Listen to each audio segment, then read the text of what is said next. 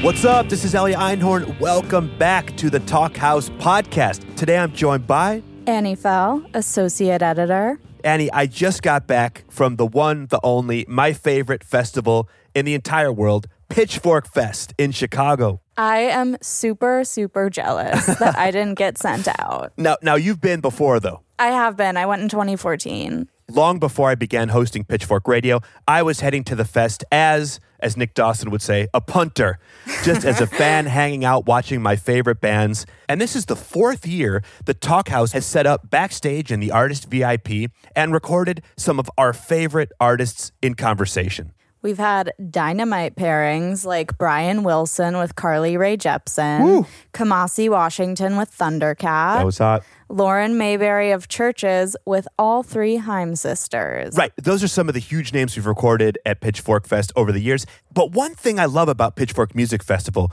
is that they not only bring in the legends and the massive new artists of our time, but they also bring in a lot of the coolest new artists that you maybe didn't know. The kind of artists that you'll wander over to their stage, catch them, and suddenly you have a favorite new act. Exactly. That's the coolest thing about Pitchfork. And what I tried to do with curating the conversations this year was really capture both parts of that. So we came away with 6 fantastic Talk House talks, including, are you ready for this? I think I am. Fleet Fox's Robin Pecknold with Nilüfer Yanya. Ooh. Tierra Whack, she of Whack World, with Chicago rapper and like Frank Zappa wild motherfucker Nnamdi Ogbanaya. Zola Jesus with Circuit des Yeux. Dev Hines, a.k.a. Blood Orange, with Raphael Sadiq, Vagabond with Julie Byrne, and today's episode, Michelle Zauner of Japanese Breakfast with Alex Cameron. Incredible. We're going to be rolling those conversations out over the next couple months here on the Talk House podcast.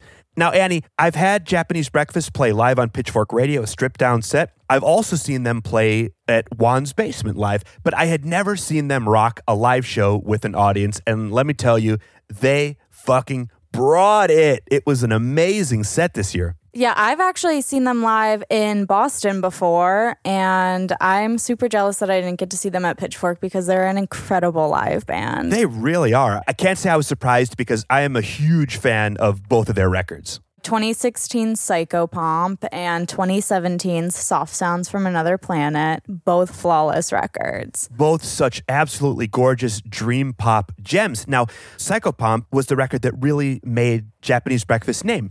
Michelle Zauner had come up in the Philly band Little Big League in the years before, but after that band stopped working, she formed her solo dream pop act in large part to address her mother's then recent death from cancer. People really connected with Michelle's experience, and she took her music around the world with the likes of Slow Dive. And then with this past album, she actually went on tour with Belle and Sebastian. Yeah, I thought Soft Sounds from Another Planet was just a fantastic record. It was somehow even more lush, somehow even more of a sheen than Psychopomp. Should we take a listen to a track from it? Let's do it. Here's one of my favorites. This is Roadhead.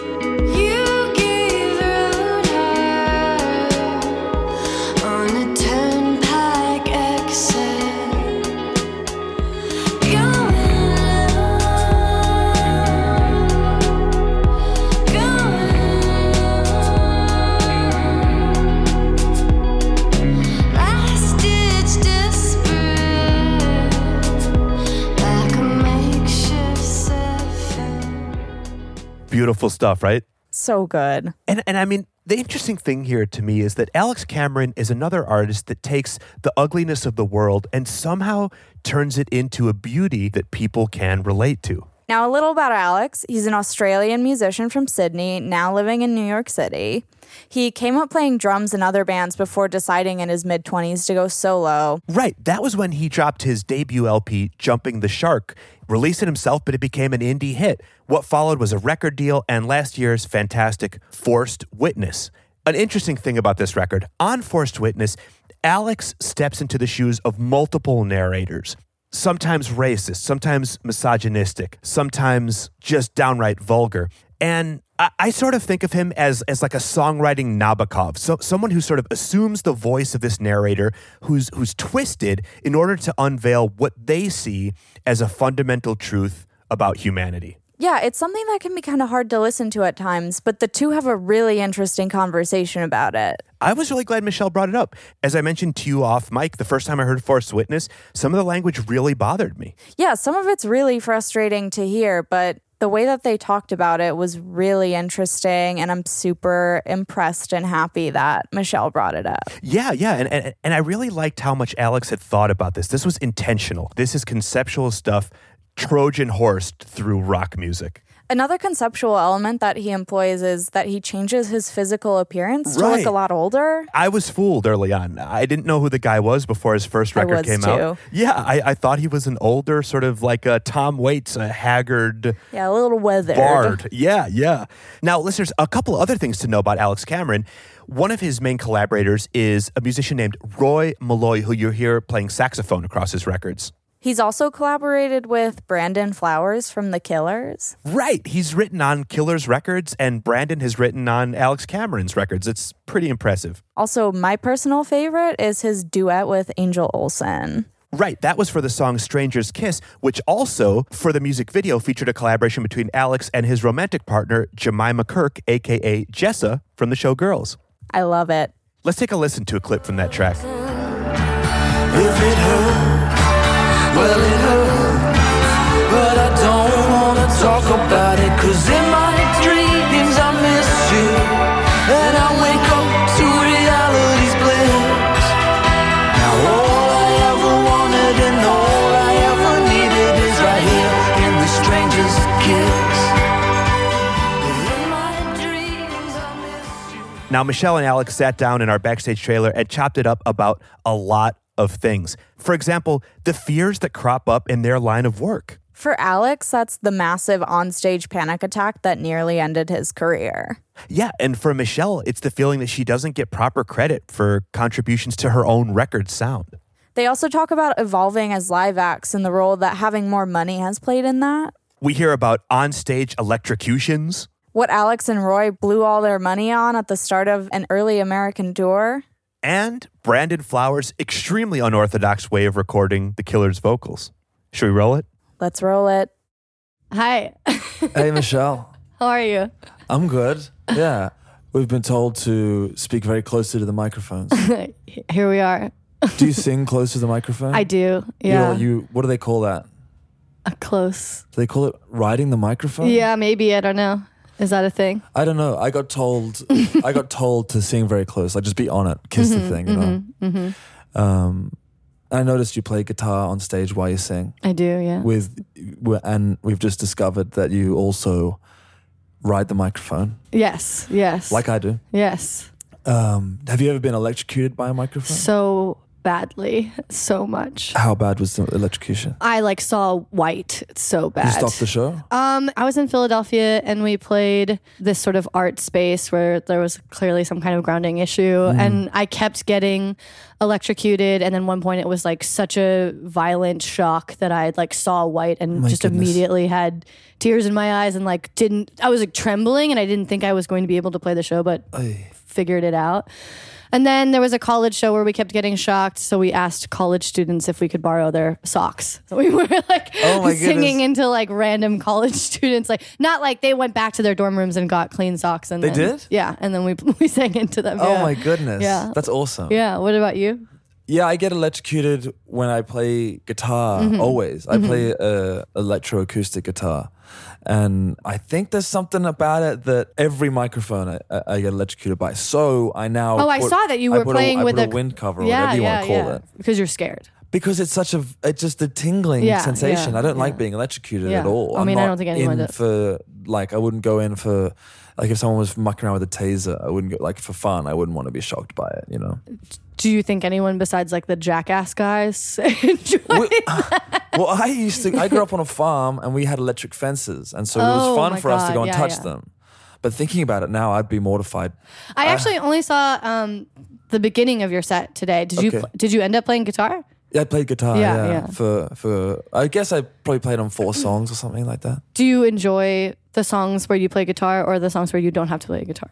I have a tendency to be very comfortable without the guitar because that's kind of, I like to move about the stage a lot and I don't have like a guitar tech or anything. We're really bare bones.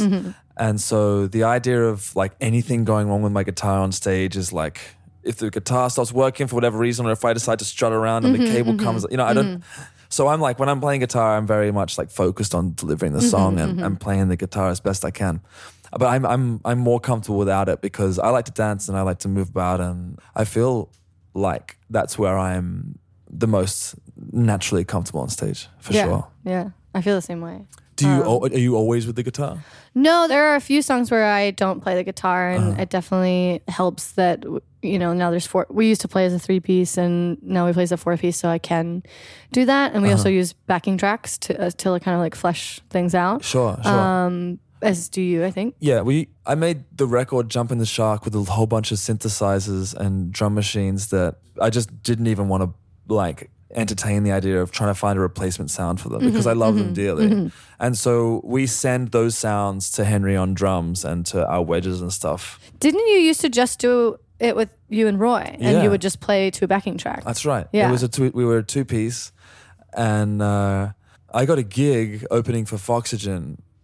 Sick, yeah. In 2015, starting in Boise, Idaho and ending in, I guess it ended in like Winston-Salem or something like that. And we ended in New York. Weird tour. Yeah, it was odd. They definitely described it to me as the secondary markets. Yeah. I was like, for me, I was really excited. My first American tour ever. So I was like, Can't wait to go to Boise. Yeah, I was like, fuck it, I'll go anywhere. Winston-Salem. Yeah. So Roy came over and I wired him money. I was still in Australia waiting for my visa. And Roy came over, he already had his, and he bought a car. And so we drove from Los Angeles. I met him in Reno. You bought a car for the tour? Yeah, we bought I gave Roy money thinking like, buy us a car that is like going to work on tour for us. He buys like a 1988 Cadillac. It's like black. And like spends all our money on it. It's amazing, yeah. And so he picked me up from Reno Airport where I landed and he's driving this old car and it was a beautiful car. It was a really, really sweet car and it lasted the whole tour. That's amazing. But by the time we got to Milwaukee, the car was... it's just you and Roy and a saxophone and like backing tracks. Yeah, I had an old Roland SP 404. And a Cadillac, yeah. That's what I use that too, yeah. Yeah, so I had that to trigger. I just put the whole entire instrumental on that and I would just press play. That's how we used to do it too, yeah. It's just, I felt so convinced that it was so much more about the songs than how we did it. That's why I was like, I'm not going to focus on whether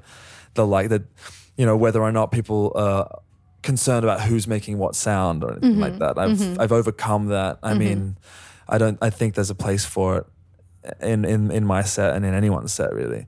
But yeah, we used to do as a 2-piece with backing track and... Which is funny because isn't Foxygen like a pretty big band? Don't they were play a with 9-piece Yeah, at the time. so yeah. That's amazing.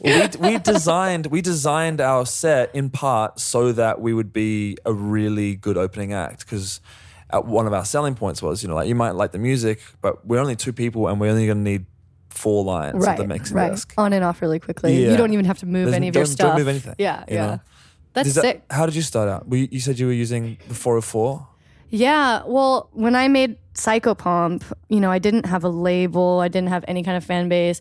My mom had just died, so I was just in my hometown, Eugene, just like wanting to write a record as a way to express myself and had no ambition at all. Yeah. And I had played in like kind of like a sort of pop punk band with a 4-piece in Philadelphia. And then... My goodness. Yeah. And then was like, okay, well, I'm done with music because I had done the DIY touring thing and sleeping on floors. And like after my mom passed away, I was like, I just don't want to do that anymore. It's like, I'm 25 years old. It's just not going to happen for me. I'm just going to make this record for myself. Like maybe press like, 500 records and sell them over the course of the next 10 years. Just like mail them out of my house or something. Yeah. And I was like, maybe I'll just be like Mount Erie and I'll just like run a web store like out of my apartment. And then, we got invited to play South by Southwest, and then we had like 10 showcases lined up, and I had no live band. There were all of these labels that were coming, all these booking agents and all the South by Southwest shit. This is before it came out? This was like, we had like 2 track reviews or something. Like 2 singles had come out. Yeah. And it had gotten all of this attention randomly in a way that I had my whole music career had never before, and I had no band. So I like put my husband on bass.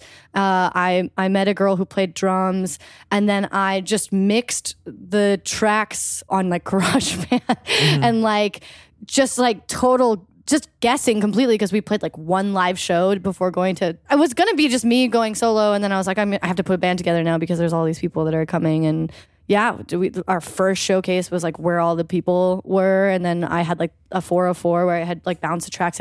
There were too many songs. I don't know if you had this problem, but like it was like running out of memory. So I could like only put like 6. First of all, we only had like 6 songs that we played. But yeah. So wait, for if anyone's listening, we're talking about like a type of sampler, like a music sampler that a DJ might use, or certainly someone like producing electronic music would use in the studio. It like you can record things onto it and press buttons that then trigger that recording.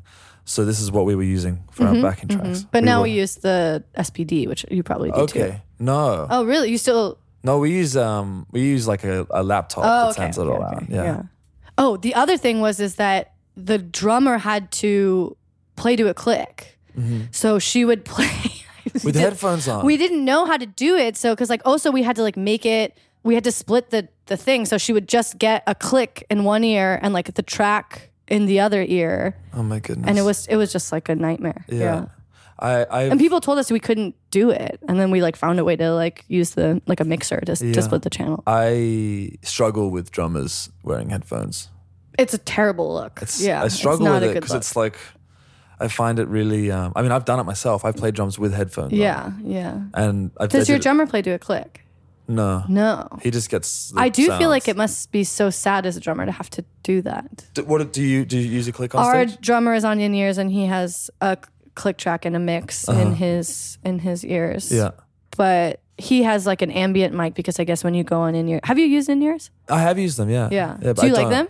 No, I don't. Yeah. I think that I'm sure that I could sing better with them. Like I was gonna say like especially for what you do because like I'm about to go on in-ears at the end of this tour and it's a really big deal to me, so I feel like now it's so dorky like what you notice as a musician of just like where everyone's at with their career of just like I'm surprised that person's already on in-ears or whatever. And we should explain this. No, I'll tell you why, because when I first started playing shows when I was like 17 or something, I got to the venue. And I didn't know what a sound check was. I was like, I just set my drum. I was like, do we set up a drum kit? We got supposed to go on at 8 or something. And so the sound engineer was like asking me to hit things because he needed to hear what the sound was going to be like. And so I guess we should explain that I didn't know that the band heard things on stage that the audience doesn't. We get our own mixes. We I don't want to hear the drums necessarily. When was the first time I played a show? Yeah. How old are you? I was 17, so I was probably 18 time I could play in a pub. Would have been 2000. Was it always Alex Cameron or was it? No, I was in many different bands. Yeah. Were you always the singer? No. This was the first one. I guess it was around a similar age. I made a record while I was working full time and it was done, but I wanted it to be finished by the time I was 25. So I finished it and then... What was your 2013. job? I worked in a government legal office, which was like basically responding to and investigating complaints against like misconduct from like positions of authority, things like that. That's good work, I feel like. Yeah, it was really good. I was working in the office like 5 days a week, and then I would go home and record the songs. I did it over the course of about 6 months. The first album. Was this Jumping the Shark or? That's right. Yeah. I also heard that you used to dress up as an old man. I did. Yeah. Why? I don't know. I think I was bored or something. I remember thinking that sounds like so much work every day. It was a lot of work. Yeah. I used to think I wanted a clean slate. I'd played in all these different bands and I'd been playing like in pubs and at festivals and rah. And so I was like, I don't really want this to be associated with anything that I've ever done before. So in order to convince people that I was serious about this, more serious than anything else I'd ever done, I learned how to apply like liquid latex to my face and age myself. Wow. Yeah. So how long would that take? I got it down to about 20 minutes. Oh my God. But I'm really focused on the cheeks. You apply it and you try and blow out the skin, and then you let it go and it wrinkles. There's plastic wrinkles slowly over time. I remember when I was our first tour in Europe and like seeing the posters for that tour and being like, this guy is so scary. Oh, with the wrinkles. yeah. You're like wearing the sunglasses. And yeah. I guess. Like, who is this guy that there's all these posters for all over these clubs in Europe? And I was like, this is really gross. We've probably been playing the same, like come up around the same time, I guess. Maybe, in terms of like, touring and on the circuit. I see your posters everywhere. Oh, really? Yeah. Do you drink when you are on tour? Yeah. Yeah. I drink only after the show. Only after the show? Yeah. Wow. I'm sober right now. Yeah. I stopped drinking before I was going on stage because I started like it became boring to be drunk on stage, and then touring became. It was just I need that rush of being completely sober and going on there and being like, I'm so like here right now. There's nothing about this that is masked by anything. Yeah. You know? Yeah. When did that happen? I stopped drinking before shows on tour. I put a stop to it in end of 2015. Oh, well, so it's been a long time. Yeah. Was there like a moment where you're like, I enjoy this so much more now? I can tell you the moment where I was like, I need to stop doing this. Yeah. We have an art prize in Australia called the Archibald Prize, which is a portrait prize. And I was asked to play like a set during the opening night. We were playing in the lobby while everyone went through to the portrait prize. And I drank a whole bunch of red wine before I went on stage. Which is a weird drunk. Yeah, totally weird. For like playing really, a like show, I feel like. I find it quite like I'm a wired person when I'm drinking red wine. I'm like a little. Really? Yeah. I'm like the opposite. I'm like completely sloppy. Okay. Yeah.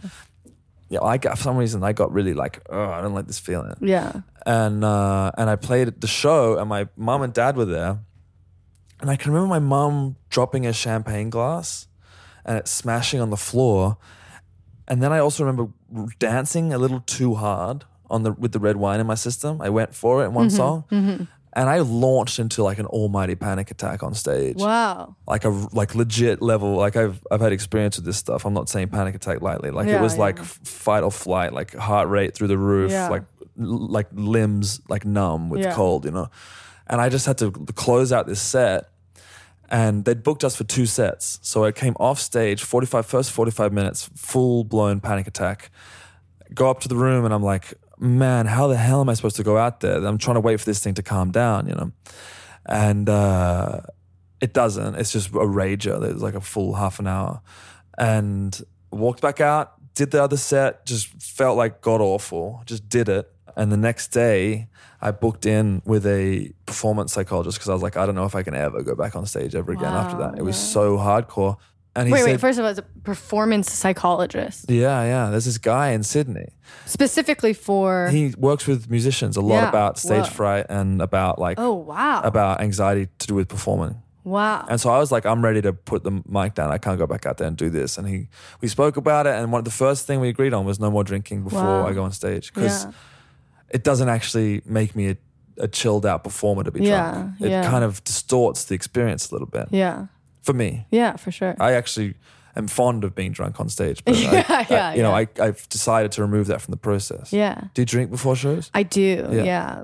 Usually. I mean, I always feel kind of funny about it because I feel like a lot of my friends don't. And it makes me a little bit self-conscious that it's funny because you would think that it would make you more self-conscious about not drinking, but a lot of my friends that are musicians don't, and I admire that because I think that, when you tour as much as we do, it's really great to not feel like shit in the morning every day. And because so much of our time is spent in the car and like feeling lethargic, it is nice to tone that down. But yeah, our whole band are pretty heavy drinkers. We don't do like any other drugs. We just all really enjoy drinking.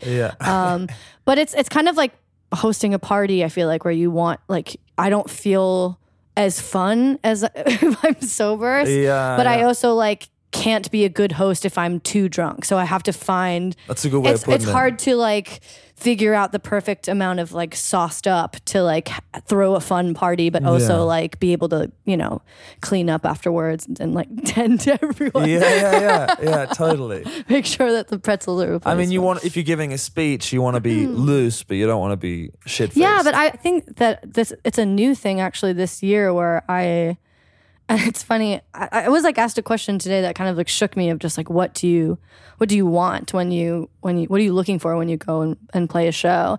And I had this weird experience where I've just at the point in my career where I didn't even like aspire to the things that I'm doing now, or just have kind of like already gone way above my expectations of what I could do. And now I'm just kind of in this like no man's land of just like, where is it going to go? I don't know. And a really big moment for me was playing this venue in Philadelphia, Union Transfer. Have you played there? I believe I've done a support slot there or something. It's like a 1,200 capacity venue in Philadelphia, and it was such a full circle moment for me to like sell that venue out. No shit, you sold it out? Yeah, we sold it out. It was a really big shit. deal because I used to work coat check there and like do the concessions. That's so good. Yeah, it was I love that. It's so crazy to like be able to, and you know, we did opening slots there, and that was a big deal. And then to finally come back as a headliner and sell it out was like really crazy. And we did this. My old band like did a couple songs. Like I came out in the dress that I wear in one of my videos, and then like at the end of the show, nothing like went wrong, but it just wasn't like perfect. And I think that my expectations for it were just so high, and what I wanted from the audience was just so high, like completely unattainable, that I ran off stage. I just cried like so much for maybe like 30 minutes. Like the experience wasn't as good as you wanted it to be. I think it went so fast, and I never had that moment where it was just like, it sounds so bad, but like just felt pure, just like fulfilled of just like I got that feeling of gratification of just like I built this, and like we're sharing something and we're all feeling together. And I'm sure like some people had that moment, and I think I was also just like so mortified that I like I'm like embarrassed to even admit this, but I didn't feel that in that moment, and it feels so wrong to play a show where you don't have that. Because like so much of what we do is muscle memory, and like I don't know, it's just a really strange thing. I felt like such a phony, and that like if I don't feel like the maximum amount that I'm able to feel every night, then I failed, and I don't deserve to be here. But you couldn't possibly have that every day when you play over 200 shows a year, you know? Yeah, no, I think like I've done headline shows recently in Sydney where I'm from, where I would have played my first shows, and there were bigger crowds, and like bigger crowds than I'd ever played there before, you know, selling, like probably a similar size to the Union Transfer you're talking about, going and doing your 1,000 people. And I feel like almost in a hometown show that it is like, there's something about it that makes me want to do such a good job that I kind of just want it to be over. So I'm like, I just want this to go so well. I almost want to be like unconscious for this, you know, which was what you're talking about with the muscle memory thing. It's like, hopefully I don't get emotional, or hopefully I don't subconsciously botch this, because I'm actually like, I put a lot of weight on my shoulders about this, you know. I've had hometown shows. I got one for you from a hometown show. I used to play in another band where I played drums, and we sold 1,200 tickets in Sydney, and we were really excited. We had a laptop on stage, and we came out, we had our intro track, which is like this big Ortega synth, like ominous thing, you know, the crowd's cheering because like we're the hometown band. We set it up, the lights are down, the walk-on music stops, and we're all ready to go. And the guy that triggers the like synthetic sounds and samples on the laptop, which I drum to for rhythm, has forgot to plug in his laptop to the power. So he just has a dead laptop. And this is like first song. Yeah. So like the crowd's ready to go, the lights are like still dim. And we were probably on stage for about 2.5 minutes before he was able to like get his laptop back up and working and ready to go in silence. Yeah. Because I didn't have a microphone, and it was instrumental. That was like the biggest wake up call. That's like, you can't expect to get a personal gratification from a show. This has to be about the audience, and it has to be about preparing for them, and it has to be about your relationship with them, sure. But I'm like, that was when I realized that this is a job, you know, that I intend to do very well. And the more that I do it, the more I realize that those moments of emotional gratification are extremely rare. Yeah. And they're almost for when you start out, you know. Yeah. I feel like the more exposure you have to it, the more the beast of like performance kind of lulls you into a sense of security. And I guess part of that challenge I'm realizing is to like, you have to find new ways for it to be explosive for yourself, you know. Do you still get nervous for shows? Yeah, I do. For every show? No, You have it's a random thing. like today I was nervous. Like Okay. I get kind of nervous about festivals. Is that because we don't get the same level of preparation, you think? Yeah. And it's also just like, it's not on my time, you know? So it's like, if it's our show, then I don't know. Something about it's just because it's such a different environment. It's just really different. Like the timing is different, the space is different. Yeah. You have a really quick sound check. You have a limited time. Yeah, everything. I think it's just like it's such a different new thing. I haven't played a lot of festivals until this year, so it's still something that's kind of new for me. So I get nervous about it. I'm interested in the place where the nerves are coming from because I think that my nerves originate from a place of uncertainty. But do you think that is that good or bad? I'm learning to make it good because it's nerves. I think you could be nervous because you're going to court, or you could be nervous because you're about to meet up with someone that you really want to see. You know, so nerves aren't nerves are the same whether it's good or it's bad. It's how you respond to the nerves. You know, like if I'm sitting there, you know, waiting to get some results from a doctor, I'd be a bad kind of nervous. But if I'm waiting to go on stage, it's the same nervous. It's just that I'm actually happy, you know. One of the things the performance psychologist I saw. How long did you see? I only saw him for like a month. For like how often? I would see him like 3 times a week. That's a lot. Because I was going on tour. Yeah. I was going on tour. In Australia, we get 10 free sessions with a counselor. Whoa. With our like public health. Yeah. So if you go, I went to my GP. I said, look, I think I'm dying. I'm having a panic attack all day, you know.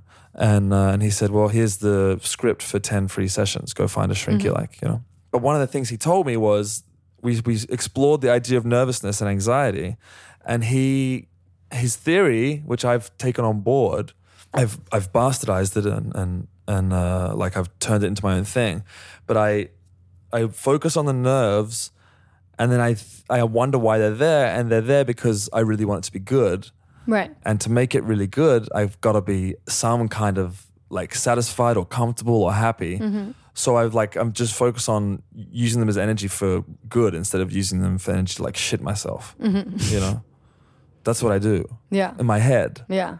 And I'm interested because I only really get nervous these days if sometimes after sound check, the sound engineer will run in 5 minutes before stage time and say, I'm sorry, but we lost all the sound check. You know, with all the information. So I've got a fresh board. I've lost everything from soundcheck. That happens often to you? It's happened to us numerous times this year.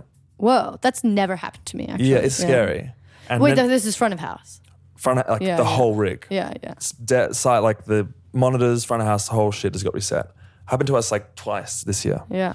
And so we're backstage 5 minutes to showtime and we're basically going on to an empty slate. I think that would make anyone nervous. And that's when I would get nervous. That's when I'd be like, oh my motherfucker, like I'm going to have to really trust a whole bunch of people right now because we put in the work to make sure it sounds good all afternoon and now it's been completely reset. So that's the position where I'd be nervous. Another one would be I would be nervous playing a hometown show probably. Yeah. I think. It's funny. It's like kind of, it seems like a place where you should be the least nervous because it's all your friends and family. So it's awful. Who cares? Yeah. It's awful because it's like, it makes me feel like I'm 14 playing high school basketball or something again. You know, it makes me feel like, oh God, I recognize that guy. Like, I would rather see no one. Right. You know, when I started out playing, I got so nervous. I would get so rattled. And I think part of it was because it was just like 8 people that I personally knew in the crowd. Right. And I'm going to go do something like I'm going to express myself in front of them, you know? Yeah. That's like that makes me nervous doing that. Smaller crowds make me more nervous than bigger crowds, 10 times out of 10. I feel like a lot of your songs kind of take on different characters. Do you feel like they're is also like there must be like a personal element to it as well. Like any part of your life makes it into your songs, or is that not interesting to you? Because a lot of my songs involve characters that are like demonstrating some kind of decrepitness or like down and outedness, or even like downright like sort of belligerent, obnoxious behavior. This is how I think about it. I let the song go as wild as it wants, and then I bring myself into the equation to give it a human side and reel it back in, you know? Right. So that's like why any good villain. Yeah, I think a lot of my songs, I feel like I'm the one that's actually like trying to say to the character in the song, like, there's probably another way to approach this situation, you know? Or there's probably another way to think about it. I think that I felt so like charged and motivated to write these characters because I was seeing it so much, and I just wasn't hearing I wasn't hearing from any artist like currently, maybe a couple of different people, but I wasn't hearing enough of it. You know, I was like, we've got to be active about controlling these characters through fiction and telling the story so we can see foibles and we can see qualities that must derive from somewhere, even though they're negative, you know? Yeah. So yeah, I think that in order to give myself the license to write those songs, I had to inject myself into them and try and like at least provide an opportunity for these people to alter themselves for the better. Yeah. I'm interested in like, have you had a lot of people upset at you because they take your songs at face value? That's interesting. Because I don't know. I mean, I wouldn't ever call your band a parody band. And I'm a big fan of your albums. But I don't even want to bring it up because it's really petty, but I recently got into a big fight with a parody band. They're like a hair metal parody band. Yeah. And they released this TC Electronic pedal imprint called the Pussy Melter. And one of the bio for this pedal was like, we just wanted to like create a tone that was like as wet as the ladies at the front of our shows, which was like holy shit, really disturbing.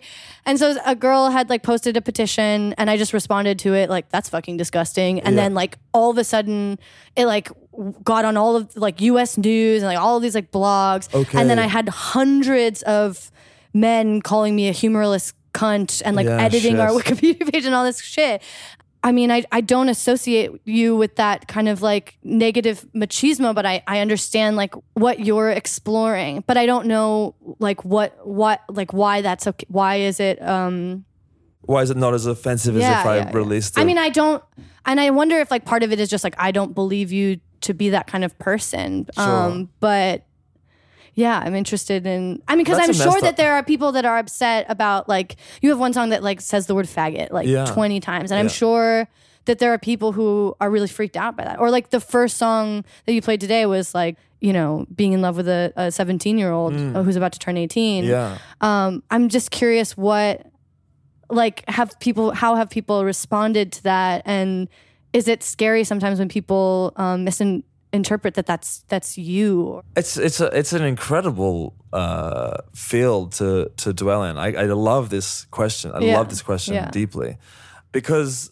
my initial thought was that when I wrote it, I'm just especially first and foremost, just a man. So it's like immediately the question there is like, really, what right do you have to explore these subjects when often the victims from this kind of behavior aren't men? So who are you to provide a voice, you know? Which is an incredible question, because the question is really, you know, at what point are we supposed to give fields of artistry to certain types of people? Does it matter who you are when it comes to making art? My conclusion to that was it doesn't. If you're making art with whatever intention or with whatever degree of quality, it's your responsibility as an artist to be able to back that up.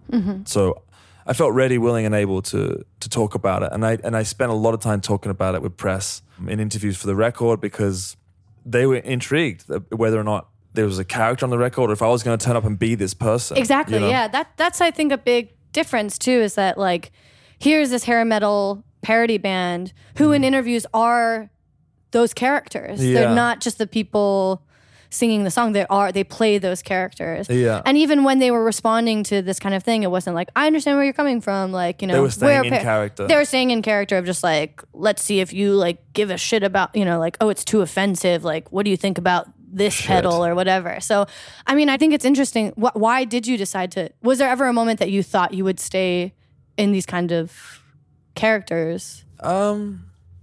The only reason I like what someone like Andy Kaufman did was because he had an audience and he risked it. He had a massive like nationwide audience on SNL and he risked that for the sake of his art. I don't have a massive audience, so I feel my conclusion was like I don't feel like feeding people lemons. You know, I want to make music and I want to create the environment in my live shows that's like really warm and really rewarding, and I don't want to do what I do at the expense of someone else's comfort. That's never been my goal.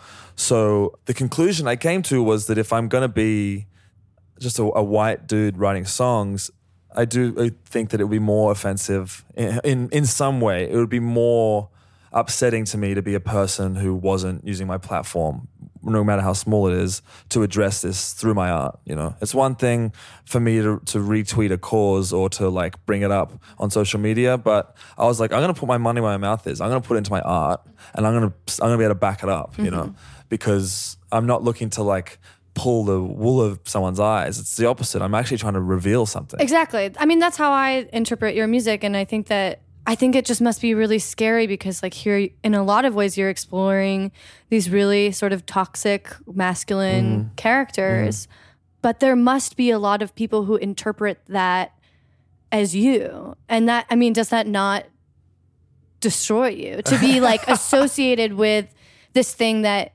I mean, you must not really enjoy that character. I mean, I feel like you're digging into what that quality is. Yeah. Or that decrepitness that you're talking about. Yeah, I'm not, I have complete faith in, if you've bought my album and you've come to one of our shows, then I've done enough work worldwide and seen enough reactions to know that if you've done those two things, then we've got a clear line of communication. People that come to our shows know what's going on, you know, and they know about the motive behind it even. They've expressed. So you don't have any fans who like take it really face value and are those kind of decrepit characters? And I wonder, because I think a lot about, you know, Nirvana, and, you know, I also wonder what like Guided by Voices think of their fan base. It's a lot of like bros and how hurtful it must be to like have a fan base that are kind of these people that you despise, but it's not really like that for you. No. Yeah. It's the opposite. I think we've had like really diverse crowds. Like I think even age bracket's been diverse. Yeah. I'm really lucky. I've had a couple of moments at shows where I've had to like go into the crowd and take someone to the side and say, you can't behave like that at the show. Yeah. Like we had 3 guys we were in DC and we had 3 guys at the front that were like really jacked to be there. They looked like they'd taken ecstasy and they were real like sweaty and amped and they're jumping around, and I like people being into the show. That's always rewarding. But then I start to see these guys start bumping into a couple, and like a man and a woman, and I start to see her feeling uncomfortable. And we have Holiday on stage and Madeline, and Holiday has definitely expressed to me in that moment. She expressed to me like I feel really uncomfortable with these people. Like bumping into other people without even knowing what they're doing because they're so excited. And so we've kind of developed trying to attempt to do it warmly to tell people you have to, like, that's just not good enough. I don't want to do it over the microphone with someone who's behaving like that because I don't want to create a dynamic where like the crowd hates someone. But I do get down off mic and like bring them to me and say, you just got to stop doing that, you know. And they respond well? I think in some ways they're only behaving that way so that we notice them. I think a lot of heckling comes from that. Like someone yells something evil at me. I mean, I call it evil because it hurts my feelings. But someone same thing. Yeah. Someone yells out something effective that gets under my skin. You know, I feel. Does that happen often? People get really like, they want to see how I respond to them because I guess they're intrigued or something. And I think that comes from a need a desire to interact one-on-one, even though that's not the contract. You didn't buy a ticket to come and talk to me, you know? Right. We did have a guy in Gothenburg recently that was against, after I'd already said to him, hey, you got to cut it out, kept going and was bumping into this girl. And then Roy said to him, come here. And Roy removed him from the show. I think I saw a video. Yeah. So we're trying to like establish like, if you're coming to the show because you think that, because you're under the impression that me and Roy are going to be anything like the people in the songs, then like we'll actually remove you. You know, like if security won't do it, we'll do it. If you're if you're like that person that wants to feed off the characters in the songs and like embrace those some certain negative qualities, then it's like, I mean, that's not at all what we're about. You know, I certainly wouldn't be interested in like capitalizing off that or anything, you know? Yeah. I definitely just want to ask at least this one question because our merch person is a very big Brandon Flowers fan. No shit. So I'm curious about your guys' relationship and, you know. Oh, that's cool. Yeah. I mean, I'm a big Killers fan, so I'm excited to hear about your guys' friendship and what touring with them is like. And I could talk about that. I could talk about that for hours. Roy and I, when we were a two-piece, we played a show at a record store in, where were we? I think we were in Florida. We were in Tallahassee, and we played a show in a record store. It's like 4 people, and we were loading the records that we didn't sell into the back of the sedan, and and I remember my phone vibrated in my pocket, and I got it out, and it's an email. When was this? This was Jumping the Shark era. He'd heard Jumping the Shark. Yeah. My phone vibrated. I looked at the phone, and it was an email from Brandon Flowers. You know, after I'd had such a long relationship with his songwriting, and it just said, "You did." Yeah. I was like, I mean, I think he's like a one of a kind songwriter. Yeah. And it just said, I heard 2 of your songs, and he said something about how he really appreciated a certain element of them, and said like, say hello whenever you're around. I was like, oh my goodness, Brandon Flower. We started talking. Just out of nowhere. Completely out of nowhere. How do you think that he heard the record? He said he was on the internet. Yeah. And he came up and he just clicked play and he liked it. That's so funny. It's insane to me. Yeah. Because over the next... He's in Utah? Where is he? He was in Vegas. Las Vegas. He was in Vegas at the time. Vegas, And so he brought us out to Vegas, and me and Roy had like $80 in our bank account. I didn't know how to tell him that we needed somewhere to stay. I was like, we've been staying on couches for like a year touring. Yeah. And so I was like, I'm not going to... I wrote to him. You just came to visit. He was just like, come over. He was like, come over, and if you want to do some writing or something, we'll hang out. See if it works. You know, we're just going to get a gauge. So you and Roy go? Yeah. Yeah. And we go to Vegas, and I write to him. I said, look, we're going to need somewhere to stay. He said, it's already been covered. He like got us like our own apartments in a casino in Vegas, and we were there for like a week, and we worked on songs. Yeah. And had you done that before with anyone else? No. Yeah. Oh, I wrote on some friends' records, but I'm not the best collaborator. It has to be a chemistry that works. What was that like? You just met him, and then you like sit down, and then what? He shook my hand at the door of the studio, and we went in and started. They have a studio. Is it in his house or no? They have a separate studio. Yeah, and we wrote for like 5 days. I wrote on a couple. I like helped on a couple of Killers tracks, and he sort of helped me with 2 songs on Forced to Witness. Like, would you just be like, I'm working on this. Do you want to help me out with it, or was it just like free form writing? Like, oh, I want to take this one. You say. There was one of I had a chorus, and I was like, I need everything else. So he built with me the verse and the pre-chorus. Was this Politics of Love? Yeah. Yeah. That's one of my favorite songs I've heard. Yeah. And he built that with me, and then we did Running Out of Luck together. So. Yeah. I have a sneaking suspicion that he gifted me a chorus that he had in the back pocket, but for Running Out of Luck. Yeah. Because it's like a monster chorus that freaked me out. Which is like, I feel like such a Killers thing is they write such monster choruses for sure. But he was doing it in front of me. He did it on a piano, and it was like, as soon as he started singing, I was like, holy like, because we've been speaking. Yeah. And then when he started singing, I was like, this is it. This guy has that thing that like millions of people love and flock to. And I was like, that's it. You know, it was Because totally sold. it's just in his head. Yeah, Yeah. and in the way he sings it. Yeah, and, right. Such a compelling voice. Yeah. And so I was like, this guy's legit. I was like, I wasn't sure how this was going to go down, but when he showed me something that he'd written, So you were like, I have these verses. He's like, oh, here's an idea for a chorus. I thought I had a song. I was like, and this is the chorus. And he was like, That's not a chorus. he was like, that's a pre-chorus. It was like Crocodile Dundee. Yeah. He was like, that's not a knife. This is a knife. And he was right. He was totally right. Yeah. And That's amazing. yeah. And so we've gone from that to touring with them. We've played at every continent with them, except we haven't been to Asia with them. But we went to Europe and we've done US, Australia, New Zealand. How do you go over in their crowds? It's been really good. Yeah. Really good. Yeah, I'm sure we're now What's selling it like out rooms. in arena? How are those arena tours? I Is it love just it. you and them? It's just the Alex Cameron band. We play for half an hour and then the Killers come on. That's so sick. It's awesome. It's really good. They took such good care of us. I hope that I found like my arena band godparent. Yeah, exactly. Yeah. You will. They're out there. It's like we're trying to get like adopted from the orphanage, you know. You got to just have amazing. faith that someone's coming to get us. Yeah.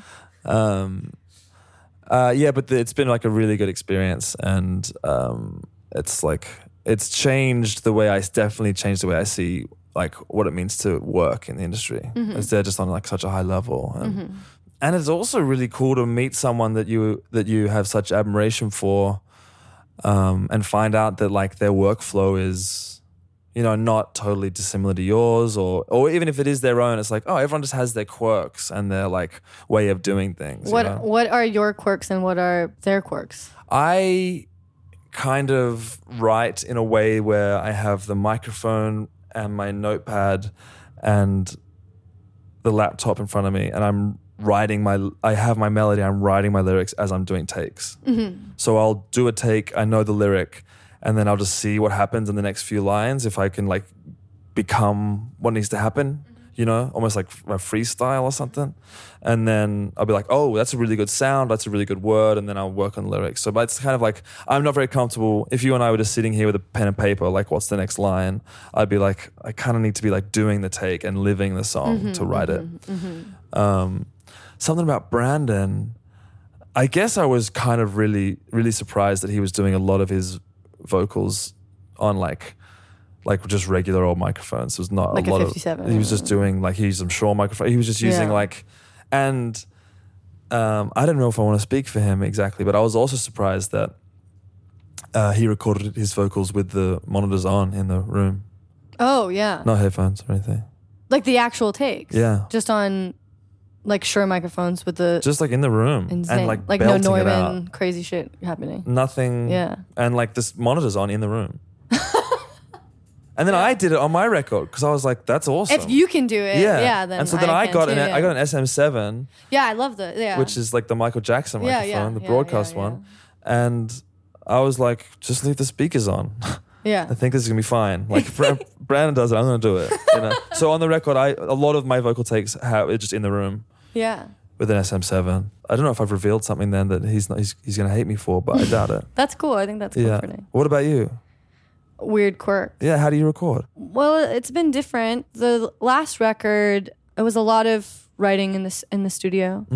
And it really helped having Craig, our drummer, co-produce the record with me. And I mean, I really want to become like I don't know. I think that it's an interesting thing I'm approaching with the next record. Who produced the last record? I did it with Jonathan Rado from Foxygen. I'm interested in your feelings on like ownership so like it's interesting that you co-wrote some songs because I've never co-wrote any of my songs. And I'm also reaching this point where like it scares me. I want to become more and more the sole producer of my work. You'd like to like not have anyone else touch it.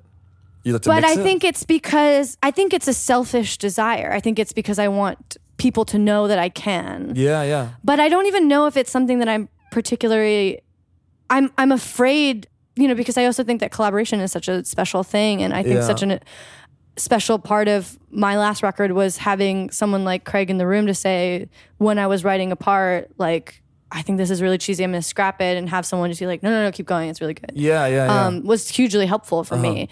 But there's this like sick part of me that like wants to eliminate that just to prove to myself and to other people that like I can do everything myself, you know? Do you have the sense that you want to work with a producer? Like, is that something that you want to do? Do you have producers that you like? I think that you just hope that you have like this miracle chemistry with someone. Yeah. But it's so hard. You really have to like try it on a lot, you know? Yeah. I have that with Rado. Yeah. Like we have a very like comfortable. Was it, who was the first record? Just Just myself. you, yeah. Well, I worked with some friends from the city, in Sydney. Right, yeah. The Were you the sole producer on that record? I can't remember what I credit. I think I said I produced it with a friend of mine named Ivan Vizintin, who's a Sydney like engineer and producer. But I didn't really know how to credit records then. I mean, when I made that album, I put the album out on a website by itself. I didn't have a record label at all. But I think in retrospect, I'm happy with that credit. I think one day I'd like to be in your headspace and be like, I'm doing this. No one's touching this. Right, You know, right. I would like to do that. Right.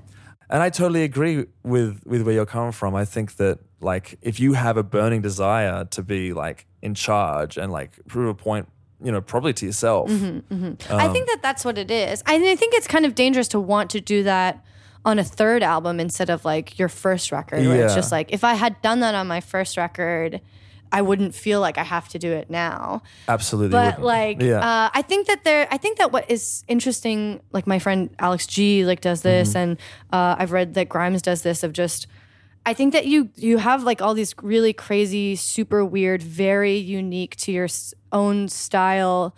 If there's no one else in your room from start to finish, of just like taking forever to get the vocal take that only you could get if it's just you in a room and no one else like having any kind of opinion or like trying different things. I think that you can hear it when an artist is doing that. And I'm really curious if I did that now, what it would sound like. Maybe I'll like release it in secret or something. Yeah, it's like that to me is something that's like very exciting. That But option. I think it's also scary because like once you have a catalog, you know, your third album isn't supposed to sound like a lo-fi. Like, you're not supposed to go backwards. You kind of have to like create a bigger sounding thing. I like the change a lot, and with that first record, I do feel like I made that myself. Yeah, I mean, yeah. you know, there are other people that I've credited and who deserve the credit, but I do feel really accomplished with that. I would totally recommend doing it yourself. Yeah, And I mean, the label. I don't know what your plan is, and if you've engaged, you know, but I would be excited to at the very least hear what you're capable of doing by yourself. Why don't you like make a record and they might be the demos? Yeah. I would totally, if I'm you, yeah. I'm totally diving like headfirst into like the driver's seat. Yeah, I think that is my plan, and then having those and bringing them somewhere else and elevating them if they need. When I hear your music, I am like intrigued by what parts are yours in terms of like, because there's such this awesome like sheen on your music. I find that's like really like welcoming, and I'd like to know which part of that is just the songwriting, you know, and which part of that is production. Yeah. And sometimes it's hard when an album's been produced to be like it's not about who did what, but it's like, where is the magic coming from? You know, so that's why I'd be really intrigued to hear your, because I do believe that your performance is so much more than production. You know? Yeah. And the songs. Well, thank you. Are you working on a record now? I am. Yeah, I've got like 8 new songs. I'm living in Queens in New York, and I've just got like a Wurlitzer and a tape machine. Where in Queens are you? Rockaways, Far Rockaways. Oh wow. Yeah. Okay. Very cool. Where are you living? I'm in Philadelphia right now. Okay, yeah. But I've been wanting to go back to New York. Yeah. Well, come and sing a song out at the Rockaways. We'll see if you like collaborate. Hell yeah. That'd be that'd be amazing. Yeah. Cool.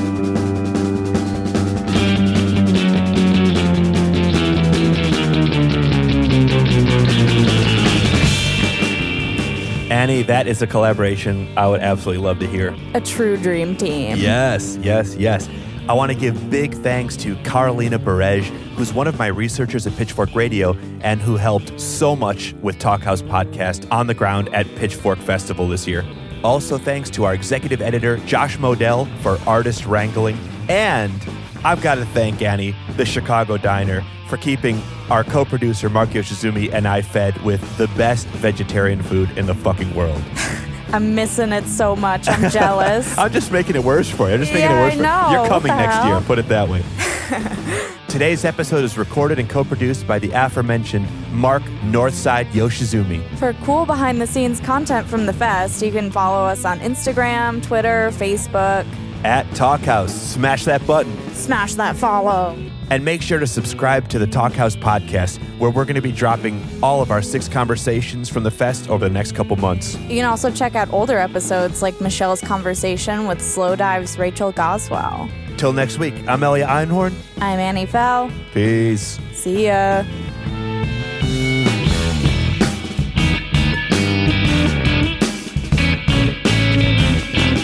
Dude, I want some veggie gyros. Mark, does Chicago Diner deliver to Brooklyn?